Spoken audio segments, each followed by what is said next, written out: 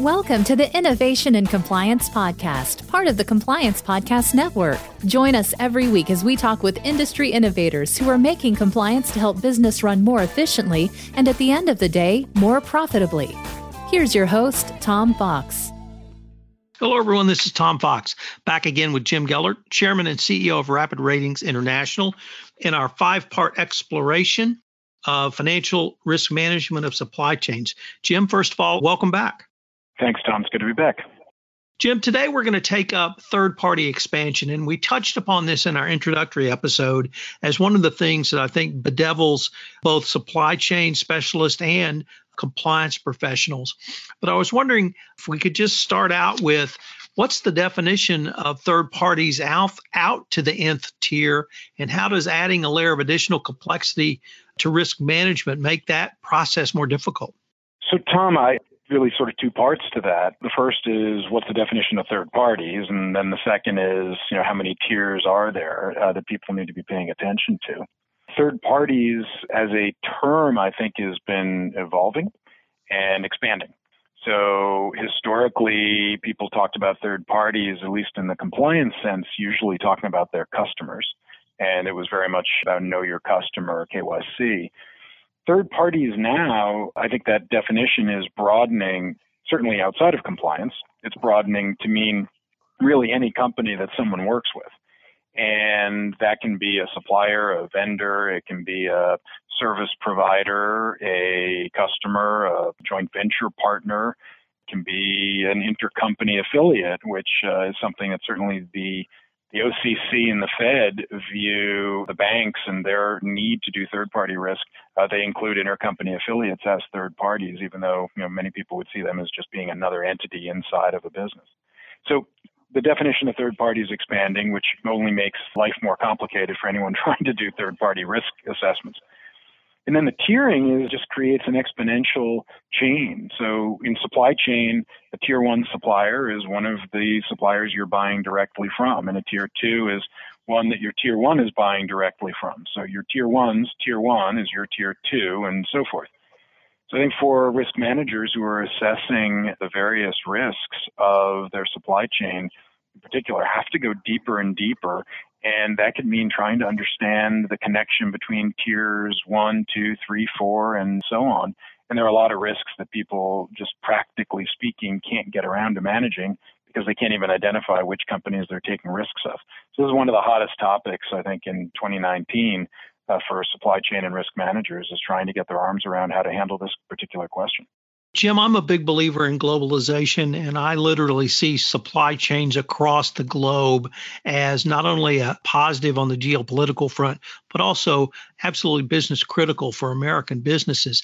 How would you suggest a supply chain professional begin to think through some of these issues, or is it really just a hierarchical approach you've just articulated with the tiers?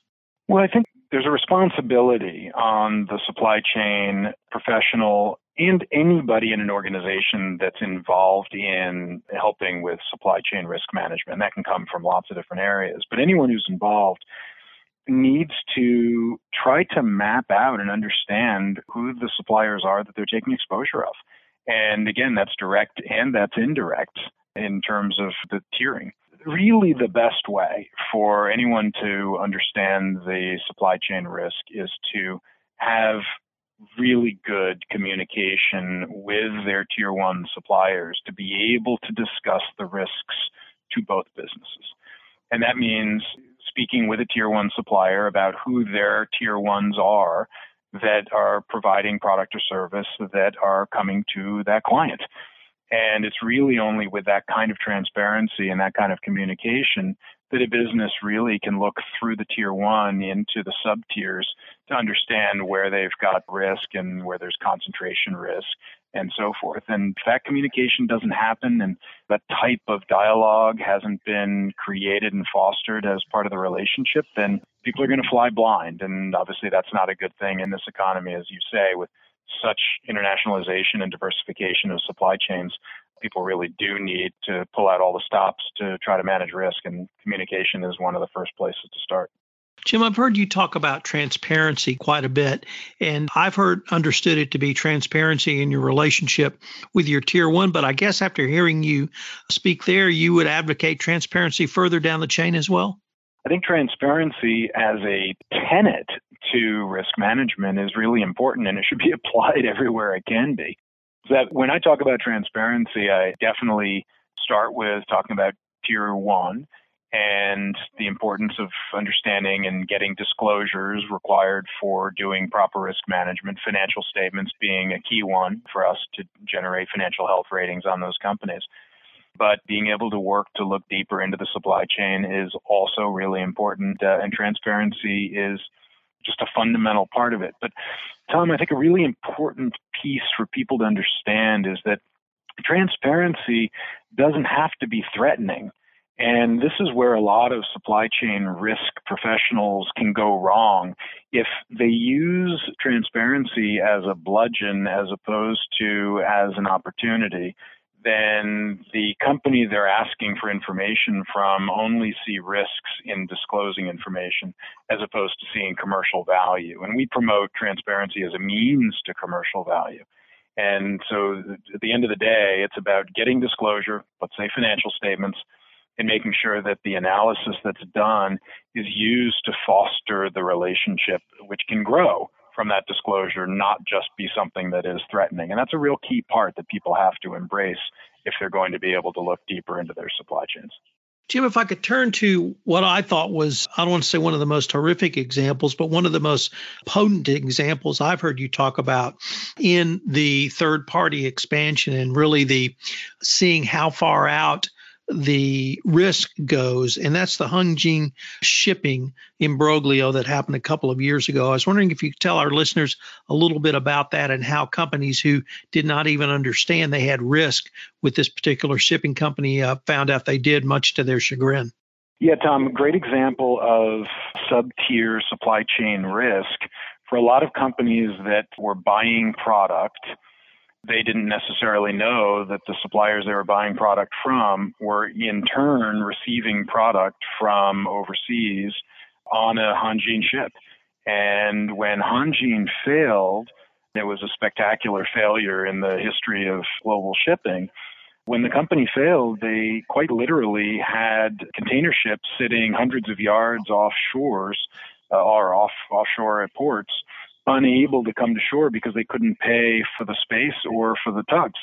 And that meant that you could see goods, but you couldn't get them on the dock to be able to put them into your part, to be able to sell or deliver, rather, to your client. And so a lot of companies took a tremendous amount of business exposure, delayed deliveries, reputational risk because they were on the hook for not selling goods on time to whomever they had obligations to, and then just general revenue disruption. And it was purely because a company they did not know was being used by their tier one supplier had a problem. You can take that situation and you can imagine it in lots of other different industries, and electronics and so forth, and pharma. And these are the problems that can occur in a supply chain just in your second tier. You don't even have to go down third, fourth, fifth tiers into your supply chain, but just right past your immediate supplier.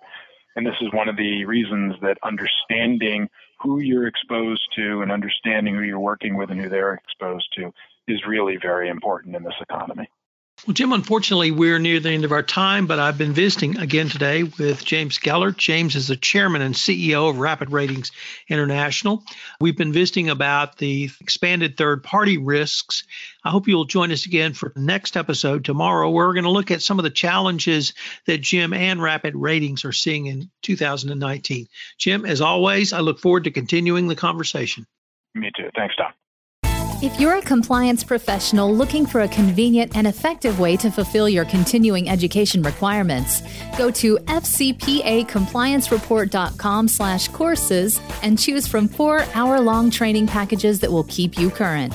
That's fcpacompliancereport.com/courses.